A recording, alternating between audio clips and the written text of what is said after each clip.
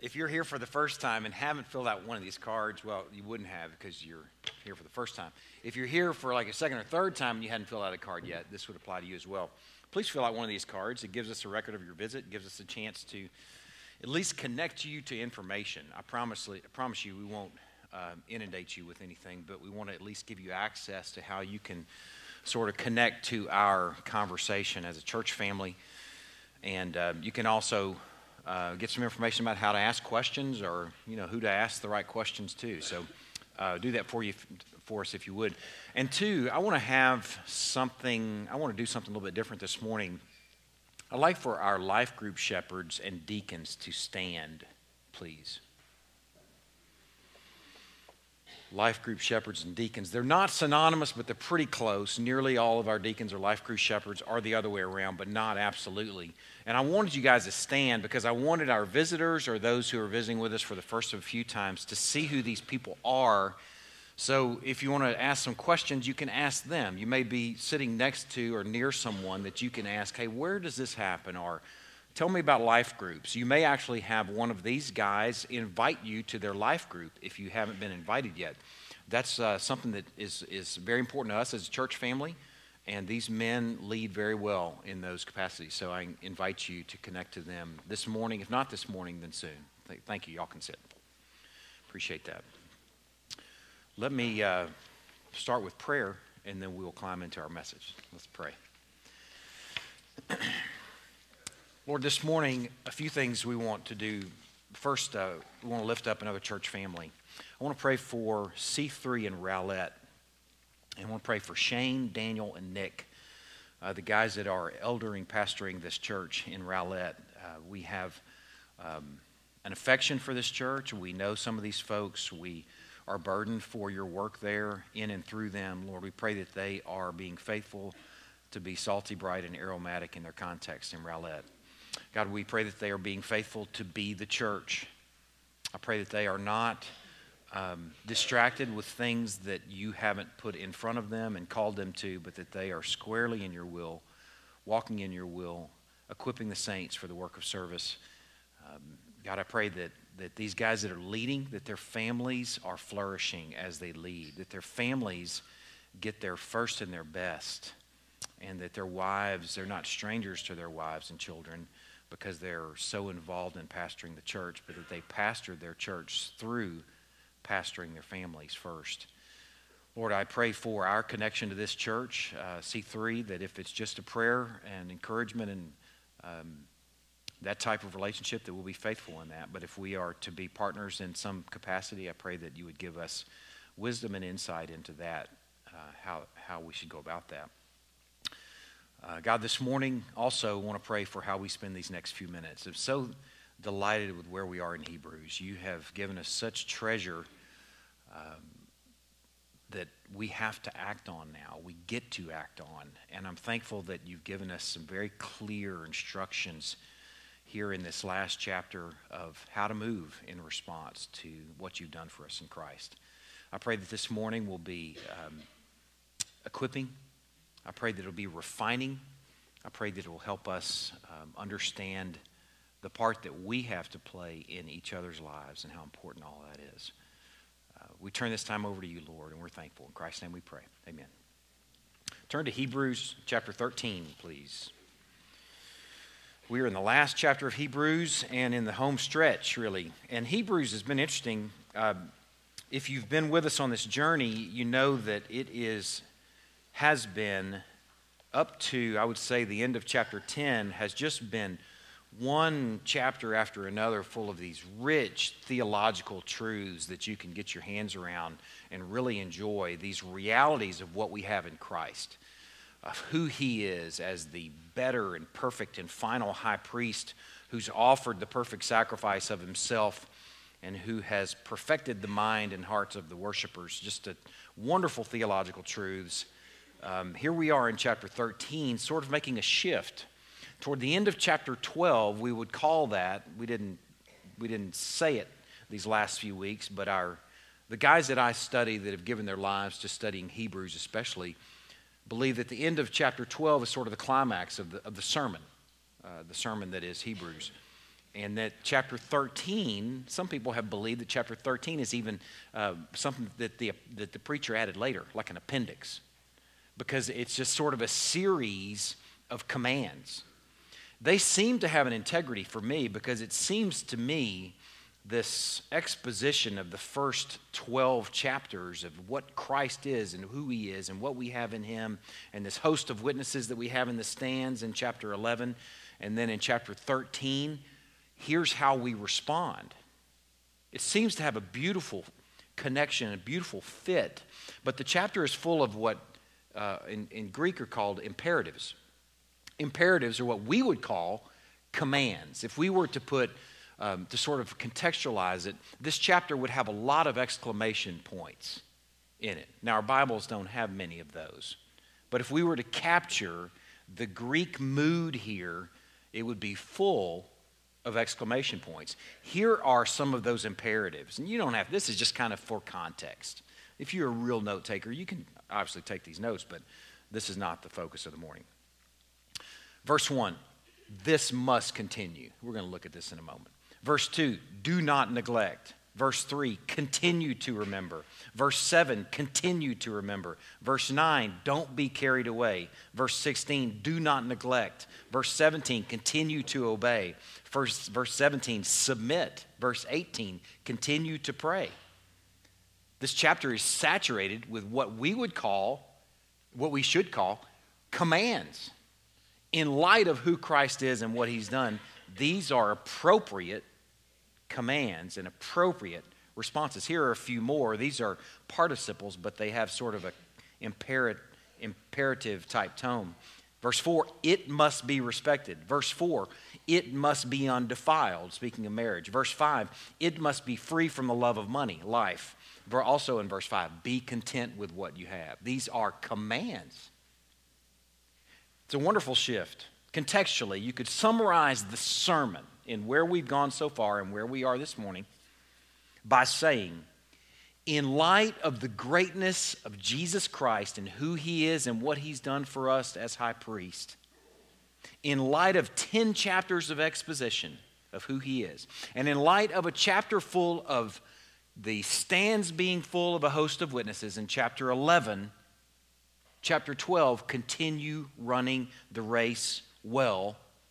And in verse 13, while you do these essential things. If you wanted in just one sentence summarize where we are and summarize the book, in light of the greatness of Christ, our high priest, and in light of the great host of witnesses that surrounds us, continue running the race well while doing these essential things. This morning and for the rest of Hebrews, we're going to be considering these essential things. And this morning, there's just 3 of them. And they just fall right out of the first 3 verses. So that's all we're going to be looking at this morning is the first 3 verses. I'll read those. And if you're making an outline or you need a sort of a map, a mental map for where we're going, the first point's from verse 1. The second point's from verse 2. The third point is from verse 3. Okay? Easy. Lob. This is going to be a lob this morning, so that's going to be fun. All right, let me read our passage and then we'll climb in. Let brotherly love continue. Do not neglect to show hospitality to strangers, for thereby some have entertained angels unawares. Remember those who are in prison as though in prison with them, and those who are mistreated, since you also are in the body. Verse 1, let brotherly love continue. The word here for brotherly love is, if you don't have to be real creative to know that the Greek word there is the word Philadelphia. It's a city that we're familiar with. It deals with the quality of love that the Christian family, the church family, should have together. The quality of love that binds them together. Now, in ordinary Greek usage, it had the meaning of the actual love that a physical blood brother and sister or blood brother and brother, or whoever family member, had for one another. So in their context, this was a new and unique idea. For people who weren't blood brother and sister to consider each other, having the kind of love for each other. This was very different and very unique. The idea likely came from some of Christ's teaching. It obviously did, but here are some of those connections. Matthew chapter 23, I'm just going to share with you. You don't have to turn there. Jesus taught his disciples. He said, "But you are not to be called rabbi, for you have one teacher." But listen to what he says next. "And you are all brothers." Okay, just conceptualize this for a minute. I want you to get this. This is some of the earliest teachings on considering people that believe the way you do as your brother. So I'm just envisioning Andrew and Peter and James and John hearing this teaching and kind of turning to each other and going, "Brother, you want me to love this guy and to think of this guy like he's my brother?" I mean, we all kind of left our professions to go follow you, Jesus, but I mean, I have a brother. Now, for James and John, that's easy because they're brothers, sons of Zebedee. But for the others to really start to think of themselves as brothers, I also thought, too, this is probably where they first started calling each other brother. Whenever we were first called here 12 years ago, we were, before Crosspoint happened, we were Bethel Baptist Church, a very traditional church here in our town, had been around forever. And there were some folks here that were part of that church that we sort of inherited as we became a new church. And they all called me Bro Ben. Bro Ben. We're not even going to bother with brother. It was Bro Ben. Bro Ben.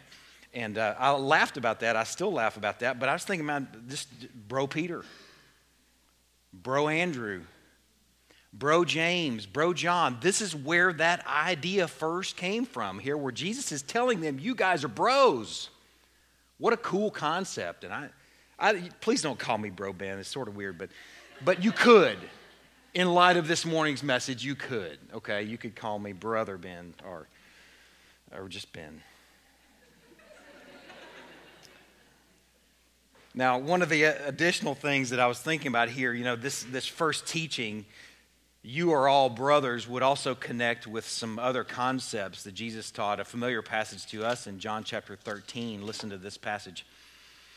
"A new commandment I give you." This is shared on the evening of the Lord's Supper, the night that Jesus was arrested. He's sharing with his followers, the ones he's told over there in Matthew, "You guys are brothers." And here's what he's saying to them. "A new commandment I give to you, that you love one another, just as I have loved you. You also are to love one another.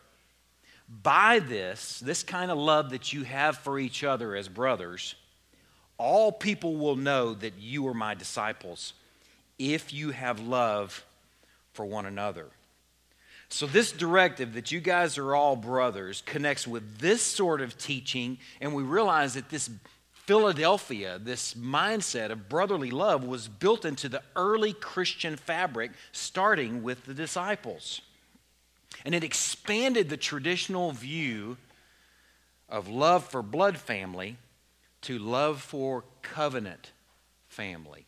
This is where that all began.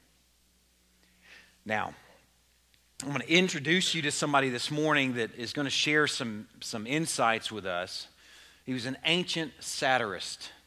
That's from like satire, the type of genre that someone would write, satire. His name was Lucian of Samosata. He was from Samosata. We don't know where he lived at the time that he's writing. He wrote 70-something works, but he was known for being witty and for having a scoffing nature. That's what satire is. If you want to sort of connect to what this guy would be now, he would be like Sacha Cohen, as in Borat type Sacha Cohen. He would be like Sarah Silverman. Okay, this guy would be like Seth MacFarlane. He's not a Christian. Okay, we're going to hear some testimony from this guy about Christians. He would be like a contemporary John Stewart, or an ancient version of John Stewart. And this guy, Lucian of Samosata, wrote about the Christians as he viewed them, witnessed them in the 2nd century Roman Empire. We don't know, again, we know where he lived, but he had a front row seat apparently to how some Christians moved. So we're going to hear a little commentary from him now and a little bit later in the morning. But here's what he said about Christians as he, a guy that is by nature scoffing, making fun of people, Satire, I thought just to share with you, is a genre of literature in which vices, follies, abuses, and shortcomings are held up to ridicule. So this guy is going to be by nature making fun of people. Here's what he says about Christians in 2nd century Roman Empire. He says their original lawgiver persuaded them that they should be like brothers to one another. Therefore, they despise all things equally and view them as common property, accepting such teachings by tradition and without any precise belief. So he's saying here, apparently they love each other like they're real family members, and on top of that, they have everything in common. They're not just about collecting stuff, they're about sharing stuff. This guy, Lucian, an educated guy, a guy that his profession is given to making fun of people, is puzzled at the kind of closeness that he sees in the early Christian church, the kinship that he sees between non-blood brothers and sisters. The expansion of love for brothers, this Philadelphia, being expanded from family members, blood family members, to include men and women beyond the immediate family was ludicrous. Let that hit you for a minute. Until the church showed up. Let that hit you. Just let that sit on you for a minute. Until the church showed up, the Greek concept, the Roman Empire is looking at this going, this is weird. We've never seen anything even like this. Now, as for the encouragement, we're going to hear from Lucian again later in the morning. The New American Standard uses this, or phrases this passage, this first passage in chapter 13, let love of the brethren continue. I don't know why I like that one better, because it seems to sort of set out the imperative here. The imperative here is not love your brothers. The imperative here is continue loving the brothers. I had to ask myself the question, I think we should all ask the question this morning, why this encouragement? Why is it necessary to even say this? Isn't something that would come naturally? Well, maybe it's important to say this to the Hebrew church. Maybe it's important for saints for 2,000 years to consider this passage. Maybe because loving the brethren isn't always easy. And continuing to love the brethren is all the more hard. Anybody's lovable for a season, frankly. And man, I see it all the time. Folks that'll just step into your life long enough until the honeymoon is over and they really get to know you, and then they're gone to the next little relationship. And it could be the next church. Man, anybody's lovable for a season, but it's sticking with people, continuing with people where you realize the imperative here is to continue. That's the command that we need to hear. Brotherly love is easy in spurts or seasons, but for the long haul, it's hard. It's hard to love drama queen Donna. Okay? It's really hard to love difficult Danny. All right, I just gave up these names. You know, none of them, there are names that I couldn't think that we actually have in our church family, but these are people that I know, and if you're sticking around a church family long enough, you're going to know them as well. Drama queen Donna, difficult Danny. There's critical Carl that never really has a good thing to say, and he just sort of armchair quarterbacks every single thing that you do. Critical Carl, you got to love him. You got to continue loving old critical Carl. There's brash Brian. And there are some kids, Brian. I'm not talking about y'all. Brian Jones. Let's see, one of my students, he's like, man, I hope you're not talking about me. There's brash Brian. There's fragile Fanny, that you just cannot say anything without hurting fragile Fanny's feelings. Like every sermon is like, you were talking to me. No, I wasn't. I swear it wasn't to you. There are other people like uncouth Jeff Ott.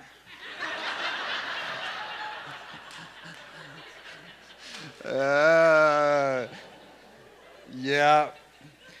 And there's even Paul Asterbin. If you stick around long enough, you get to know Paul Asterbin, and man, you're like, wow, let love continue. That's not easy. It's not easy sticking with God's people for the long haul because everybody's normal until you get to know them. And everybody's lovable for a season until you really start spending some time with them and you realize, man, this is hard. Turn to 1 John. I only have a few places for y'all to go this morning, and this is one of probably 4 places.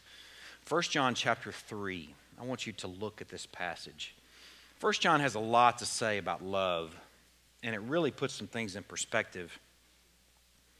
1 John 3:16. This passage is easy to remember because John 3:16 is a well-known passage. This one is a nice go-to passage to connect to what we're talking about this morning. 1 John 3:16. By this we know love, that he laid down his life for us, and we ought to lay down our lives for the brothers. Beautiful concept that's connecting this brotherly kind of love that we should have for each other, and it's connecting it to the expense involved. Loving the brothers and continuing to love the brothers is expensive.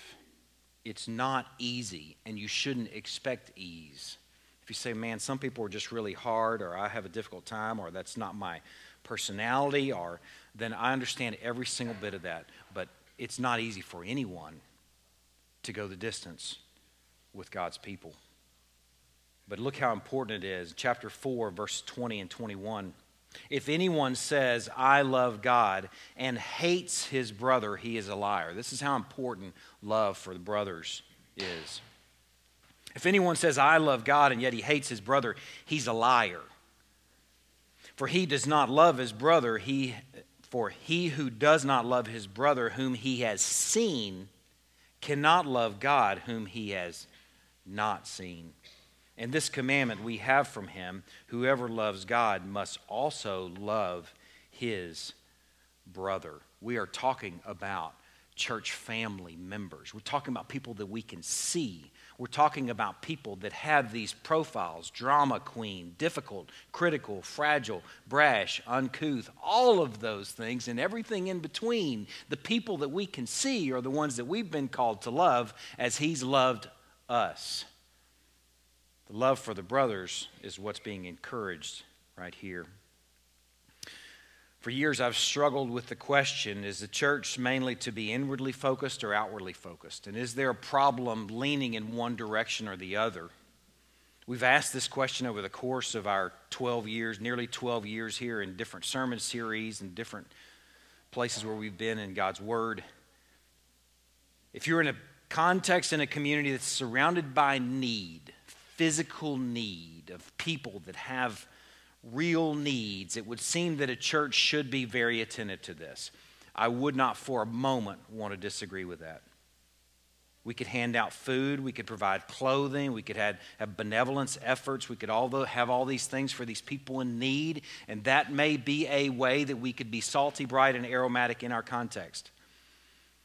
Or, I want you to consider this, we could focus more, not totally, but more on doing a great job of loving one another, of having everything in common with each other, so that the Lucians go, what in the world is going on right there? We could focus more on doing a great job of loving one another so that the needy around us see what life is like being part of God's people. Now that is a totally different approach to being salty, bright, and aromatic. In some ways, it's like loving the lost by loving the found well. It's like being outwardly focused by being inwardly attentive. We see passages in our Bible that lean this direction. Galatians 6:10, so then as we have opportunity, let's do good to everyone. We didn't say absolutely. To everyone we do good, and especially to those who are of the household of faith. Our brothers, we should love each other especially well. Considering the passage I just read a few minutes ago from John chapter 13, where Jesus is talking about this new commandment he's giving his disciples. He's told them, "You're brothers and love one another just as I've loved you. By this kind of love that you have for one another, all people will know that you are my disciples." There's this evangelistic impact if the church is loving one another well. Turn to John chapter 17. This is the second of 4 or 5 places I want you to turn this morning. John chapter 17 has been such a ministry to us over the life of our church since we've climbed through it when we were in John. It's the high priestly prayer. He's praying it on the eve of his arrest. And man, it is chock full of some treats. And for us, it introduced us to sort of a philosophical shift. Listen to this passage in chapter 17, verse 20. Jesus is praying for his disciples, and now he's also praying for us. He's been praying for his disciples up to this point, but in verse 20, he starts praying for us. "I do not ask for these only," these disciples that are sitting at my table right now, "but also for those who will believe in me through their word." That's you. Jesus is praying for you 2,000 years ago, and here's what he says, "that they may all be one, just as you, Father, are in me, and I in you, that they also may be in us, so that the world may believe that you have sent me." So that the world may believe that Jesus is Jesus, the Son of God. Jesus is praying here on the eve of his arrest, before he goes to the cross. "Father, I'm praying that they will be in one another. They will be so much a part of each other's lives that the world will know that you sent me." That they are so profound, the love that they have for each other. So profound, the involvement that they have in each other's lives, this oneness, that the world will know that Jesus is the Son of God. How profound is that? Loving the lost world by enjoying and loving one another well. This encouragement here in chapter 13 is let love for the brotherhood continue. The second thing from this passage, if you want to turn back to Hebrews, if you've left that place, we're going to the second verse here for the second point of the morning. "Do not neglect to show hospitality to strangers, for thereby some have entertained angels unawares." The first thing that we've been encouraged with this morning is that brotherly love is to continue. The second thing we can learn this morning is that love is hospitable. The Greek word here is philoxenia. It's a nice counterpart to Philadelphia. Love for the brothers is love for strangers. Philoxenia. The word means actually, contextually, from my commentator, one of my favorite commentators, he said this: it means to delight in the guest-host relationship. To delight in it and to have this mutual exchange of unanticipated gifts that brings refreshment to one another. He calls it this philoxenia, if it's done well, that it has almost a sacramental quality to it, that you're expecting to hear and interact with God through hosting and through being a visitor, through this philoxenia applied. And it's more of an attitude than an action, but it's an attitude that compels action. Now, the strangers, let's take a moment and consider the strangers.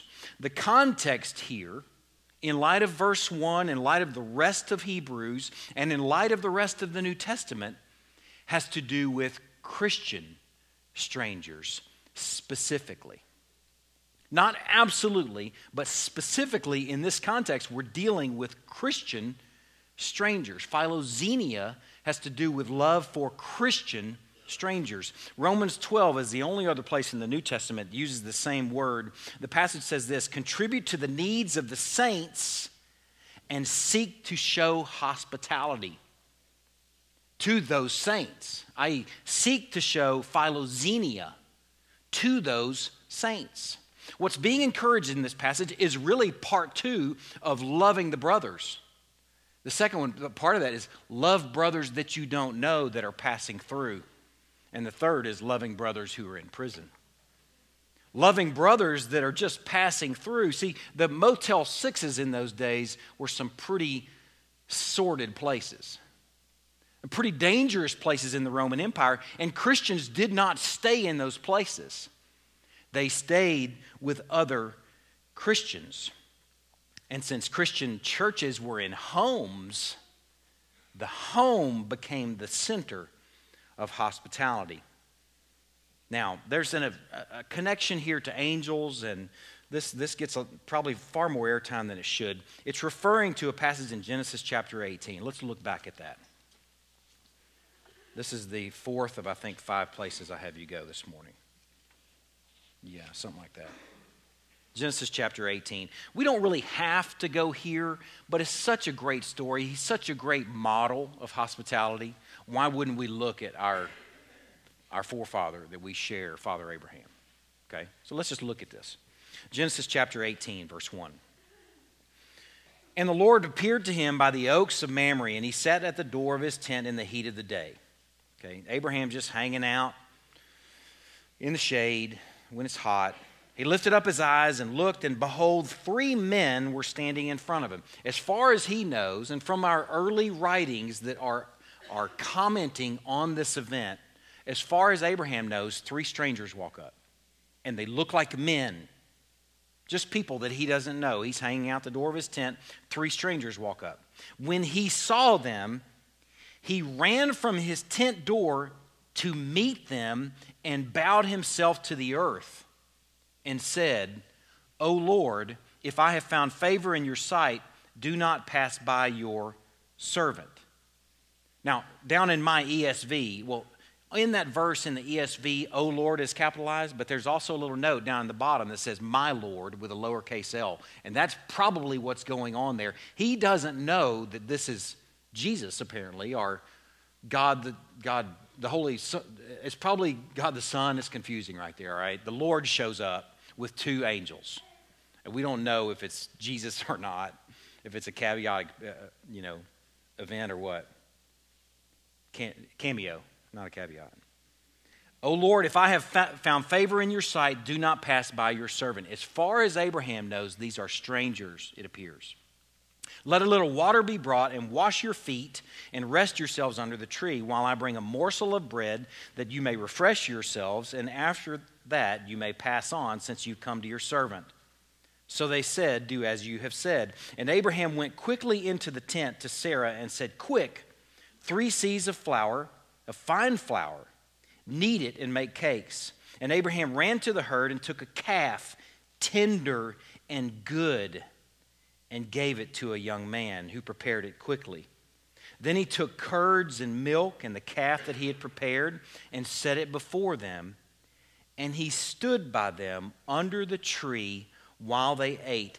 Abraham is looking more like a waiter here than the guy that owns the property and owns the goods, standing around like a waiter, tending to these people that, as of this point, it appears they're just men.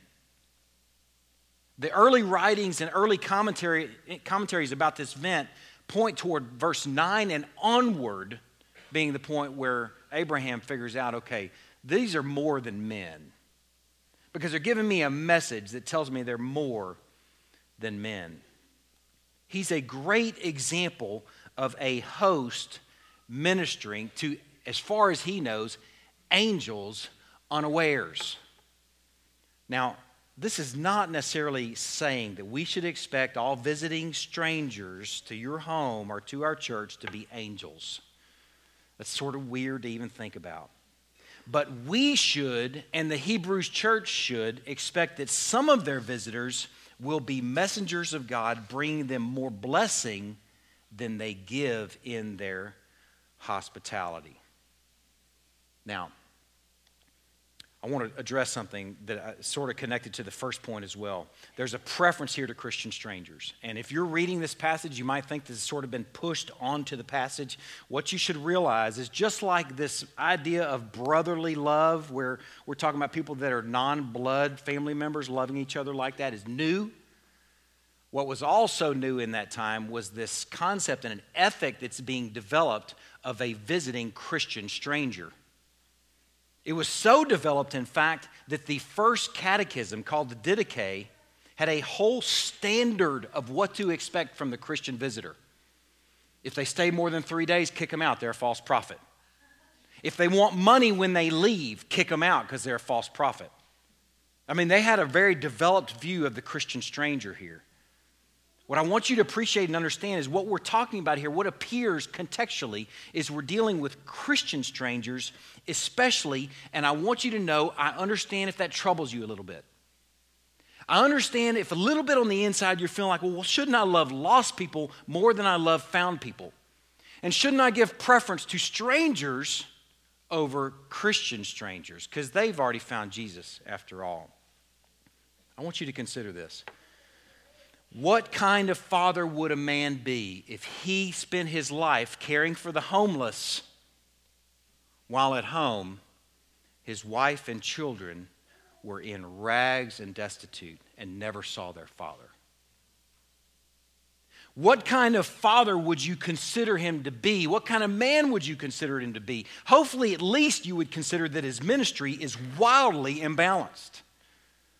Consider this for a minute. What kind of pastor would I be if I spent myself on y'all and my wife and children never saw me? What kind of pastor would I be if I was always tending to every need within our body, and yet Christy and the kids got nothing from me? I would probably be a divorced pastor, for one. Or my children would have no use for faith, but I might be the hero of Crosspoint Fellowship, just like this guy tending to the homeless might be the hero of the homeless. I want you to understand that sort of perspective and sort of balance. Balance is important to ministry, and the scales should tip noticeably in the direction of God's people first. That is not unchristian. That is Christianity at its best. In fact, it's what it means to be Christian. That we love each other so well, that we tend to each other so well, the Christian stranger, that it becomes an attractant. The people that don't know the Lord at all see how the church is the church. And people like Lucian are saying, man, that's weird, but it's cool. I've never seen anything like it, and I want to be part of it. Evangelism being the church. Think about that for a minute. Evangelism via the church being the church. Benevolence via the church being the church. Now, how might this play out for us? There's no real Christian travelers in our day. People are going to stay at a real Motel 6 or a Comfort Inn or whatever. They're not going to be, hey, are there any Christians around there I can come stay with?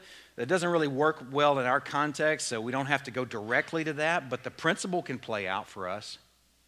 And I think our version may be those who visit our den and family room each week.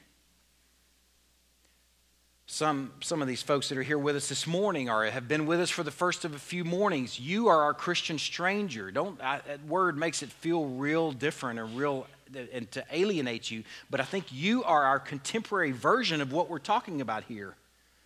And what would it be like if the visitors didn't leave without, first of all, a hearty welcome? That's a given.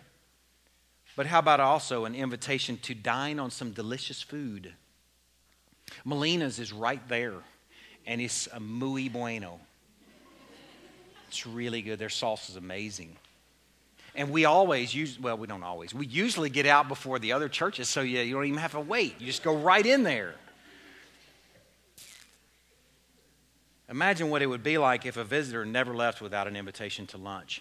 And what it would be like if the inviter, as a church member or church family member or Crosspoint, paid for lunch. Remember, we were talking about it being expensive to love each other well. And we're not talking about, hey, I want to turn in a receipt to Aaron and do some reimbursable stuff. I'm talking about you pay for it. I'm talking about you actually pay for it.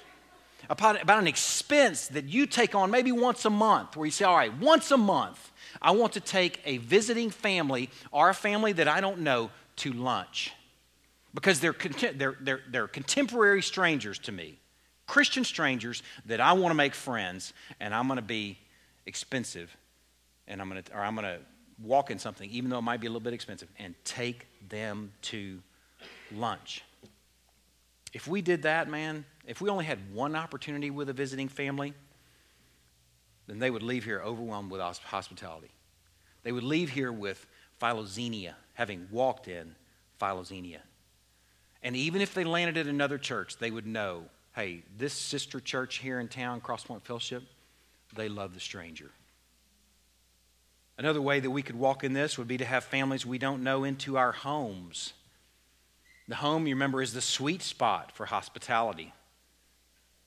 It's where we get to reflect God's character in a very personal and real and daily and interactive way. They get to see how God's faith, how our relationship with God plays out in our home. Here I think Philoxenia wears an apron as he can wear an apron too, is tending to lunch for some visitors. Here Philoxenia sits around some homemade grub, red beans and rice, maybe even some gumbo if you're really blessed. Philoxenia, I think, lets the stranger drink from Dad's favorite coffee mug and makes the stranger feel at home. We are hospitable with others as God has been hospitable with us. That's what fuels the church, to be hospitable toward the Christian stranger. It's what God's people do. It is fundamental to a quality, or what is fundamental to a quality ministry to strangers, is a group of people who see themselves first, or at first, as visitors of God.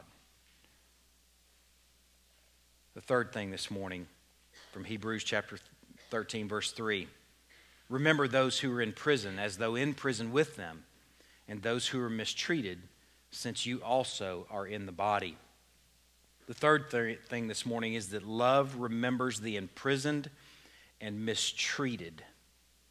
This passage here is dealing with those who have been imprisoned for their faith. And apparently this church was really, really good at it at one time. In fact, the end of chapter 10, he encourages them to go back to how they used to be. Recall the former days when after you were enlightened, you endured a hard struggle with suffering, sometimes being publicly exposed to reproach and affliction, sometimes being partners with those so treated, for you had compassion on those in prison. Apparently at one time they were very good at caring for the prisoner, but maybe identification with those folks made life really difficult for them, and they were growing cold in that ministry. But Lucian gives us account of someone who is doing it well in the 2nd century A.D. I can only hope that it's in Rome and it's this church, because they responded to the preaching of the Hebrews preacher. But here's more testimony from Lucian. In the Death of Peregrinus, this writing that I've read from before is entitled The Death of Peregrinus, and has to do with a guy that was actually, he professed faith in Christ. He was imprisoned for that. He was ministered to by the church, and he proved later to be a big fake. And he actually martyred himself for not Christian martyrdom at the Colosseum at an event, set himself on fire. It's a crazy story. But listen to what Lucian says about how the church moved around this guy before he proved to be a fake. This is at the point where he's confessing, from all indications, he's a believer, and he's been imprisoned. This is what Lucian says about the Christians. He says, the Christians left no stone unturned in their endeavor to procure his release. And when this proved impossible, they looked after his wants in all other matters with untiring solicitude and devotion. Remember, this is a satirist. Remember, this guy has made his life and his calling, his profession of making fun of people. And listen to what Lucian is saying about the church. From the earliest dawn, old women and orphan children might be seen waiting about the prison doors, while the officers of the church, by bribing the jailers, were able to spend the night inside with him. Meals were brought in, and they went through their sacred formulas. A satirist is blown away when the church is the church. What a cool opportunity we have with this philosophical shift to be a church that loves each other well, that is a Philoxenia kind of church, that is that is doing hospitality well, and a church that's caring for those who are suffering well. The spirit of this, I think, can be applied as well, though none of us have been in prison for our faith. It can be implied in ministry to others who are suffering mistreatment for their faith. Some of you are believers in families of unbelievers. And some of those unbelievers can be pretty harmful, and their criticism can be pretty relentless. So we can come alongside the mistreated, and we can minister to the mistreated. 1 Corinthians 12:26 says, if one member suffers, all suffer together. If one member is honored, all rejoice together. This is the church being the church. Now, we're going to land in Matthew 25. Turn there. I want you to turn there. I want you to see this passage. Matthew 25. What a great place to land.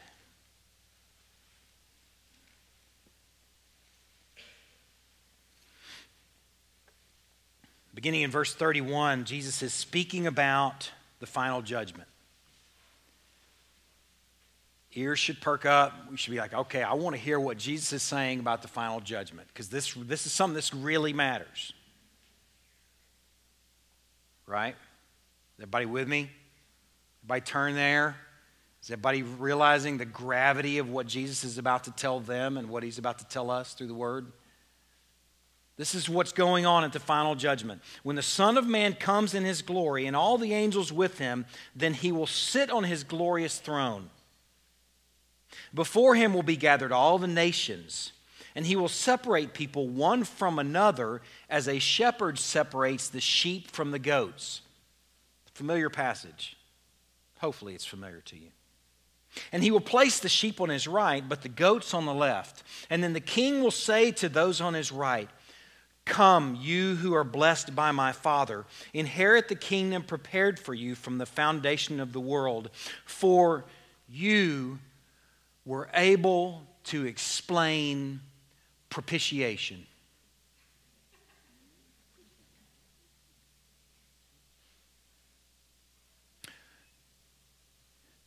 The king will say to those on his right, come, you who are blessed by my Father, and inherit the kingdom prepared for you from the foundation of the world. For you can explain the Trinity without using the stupid egg thing. So come on into heaven. It's going to be awesome. Come, you who are blessed by my Father, inherit the kingdom prepared for you from the foundation of the world. For you usually went to church unless you were really tired. You were almost always there.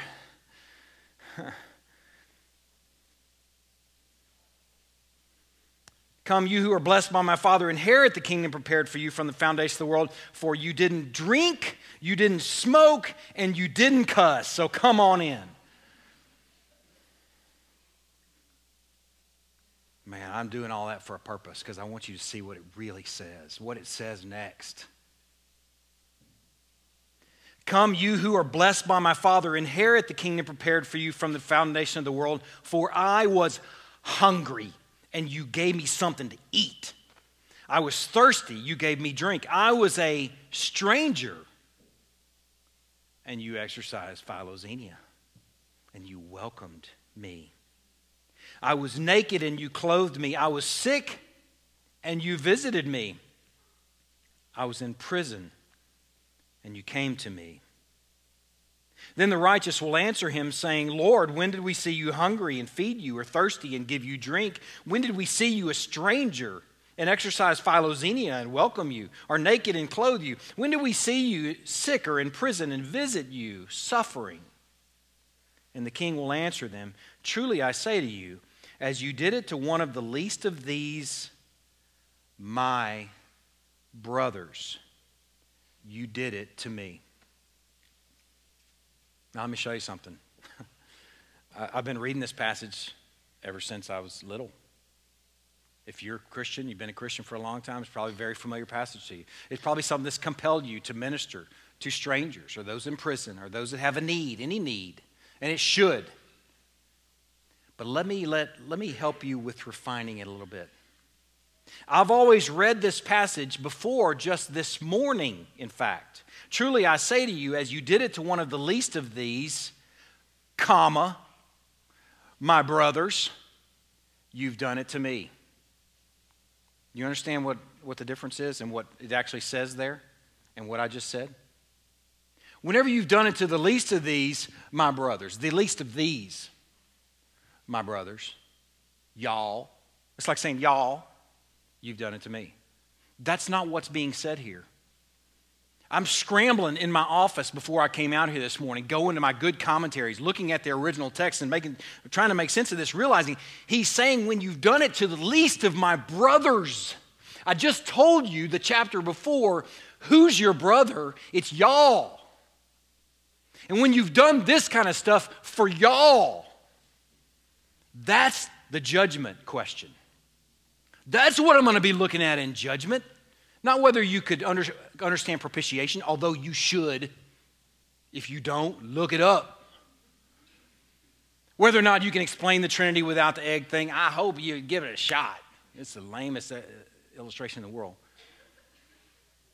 But how you loved each other is apparently going to be one of the first questions that he considers in judgment. How you love the brothers. That's what this passage is saying here. I'm talking about a complete philosophical shift for you, because you may have always wrestled with this tension. How do we deal with poor people? How do we deal with needy people? How do we deal with the clothed? How do we deal with the imprisoned? Aren't we supposed to have an eye for them? Absolutely. But you better have an especial eye for your brothers and sisters. That's how you engage a lost world, by being the church, by loving each other like blood brothers and sisters, although that's hard at times. It's a great tutor of how we should love one another. Sticking with each other for the distance. Loving each other, the strangers, that making the point to work beyond maybe your personality differences to where you love each other, you get to know each other, you find strangers and you make them friends, because that's what God's done for us in the gospel. And then loving the mistreated, because it's what we do. Loving the imprisoned for their faith. Loving those who are being mistreated for their faith in some way. It's what we do with the brothers. Man, that's a total philosophical shift. I don't, for a moment, want to discourage you from thinking about being part of a fish ministry, for example. A ministry that gives food to people that are hungry. That is a great ministry. Some of the things that I know that people are part of, water for people that don't have water. Absolutely, that's awesomeness. Greatness. But if you're doing those things, oftentimes, not always, but oftentimes people that are the most zealous about those things have no use for the people of God. Not always. Oftentimes. It's at the expense of the love for the brothers. But man, I want you to see a shift this morning. If that's you, see that the real cream is to love God's people well. That's how we become a city on a hill.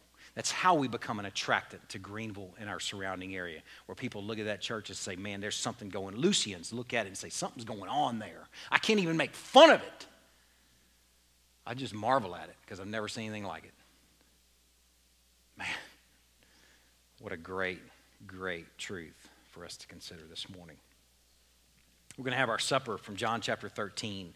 I think it beautifully illustrates all three of these points from this morning. If you'd like to turn there, you can. It is in the context of the Lord's Supper. The details are not shared in the book of John of the supper itself, just the meal context. And there are about 5 chapters that cover it. Chapter 13 all the way through the end of 17 is all in that context of the Lord's Supper. So if you ever want to read about the Lord's Supper, you can go here and you won't find the details of the supper, but you can find the details of the conversation. It's a wonderfully helpful section exposing what they talked about on the night of his arrest. Listen to what happens here in chapter 13, verses 1 through 17. Now before the feast of Passover, when Jesus knew that his hour had come to depart out of this world to the Father, Having loved his own who were in the world, he loved them to the end. During supper, when the devil had already put it into the heart of Judas Iscariot, Simon's son, to betray him, Jesus, knowing that the Father had given all things into his hands, and that he had come from God and was going back to God, rose from supper. He laid aside his outer garments, and taking a towel, he tied it around his waist. Then he poured water into a basin, and he began to wash dirty, nasty feet. He began to wash proud Peter's feet, doubting Thomas's feet, brown-nosed James and John. Can I sit on your left and your right? Mommy, can you go talk to Jesus about this? Those are the feet he's washing. Let that hit you for a minute. He washed the disciples' feet and he wiped them with the towel that was wrapped around him. He came to Simon Peter, who said to him, Lord, do you wash my feet? And Jesus answered him, what I am doing you do not understand now, but afterward you will understand. And Peter said to him, you shall never wash my feet. Jesus answered him, if I do not wash you, you have no share with me. Simon Peter said to him, Lord, not my feet only, but also my hands and my head. Jesus said to him, the one who is bathed does not need to wash except for his feet, but is completely clean. And you are clean, but not every one of you. For he knew who was to betray him, and that was why he said, not all of you are clean. When he had washed their feet and put on his outer garment and resumed his place, he said to them, do you understand what I have done to you? You call me teacher and Lord, and you are right, for so I am. If I then, your Lord and teacher, have washed your feet, you also ought to wash one another's feet. For I've given you an example that you also should do just as I have done to you. Truly I say to you, a servant's not greater than his master, nor is a messenger greater than the one who sent him. If you know these things, blessed are you if you do them. I was thinking on this encounter and this supper context and what takes place in this conversation. What Jesus talks about and what he does, what he says, and what unfolds in the next day beautifully illustrate these three admonitions from Hebrews.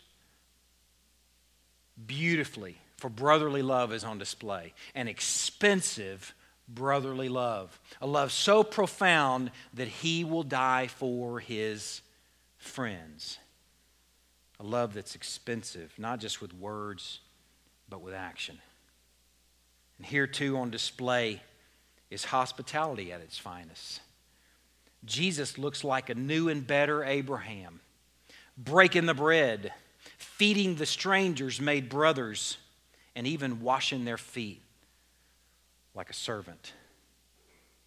I had a tough time thinking on the third thing, the imprisonment hold, that whole caring for those in prison situation. Then I realized that his love too is on display in what he does the very next day in setting a bunch of prisoners free.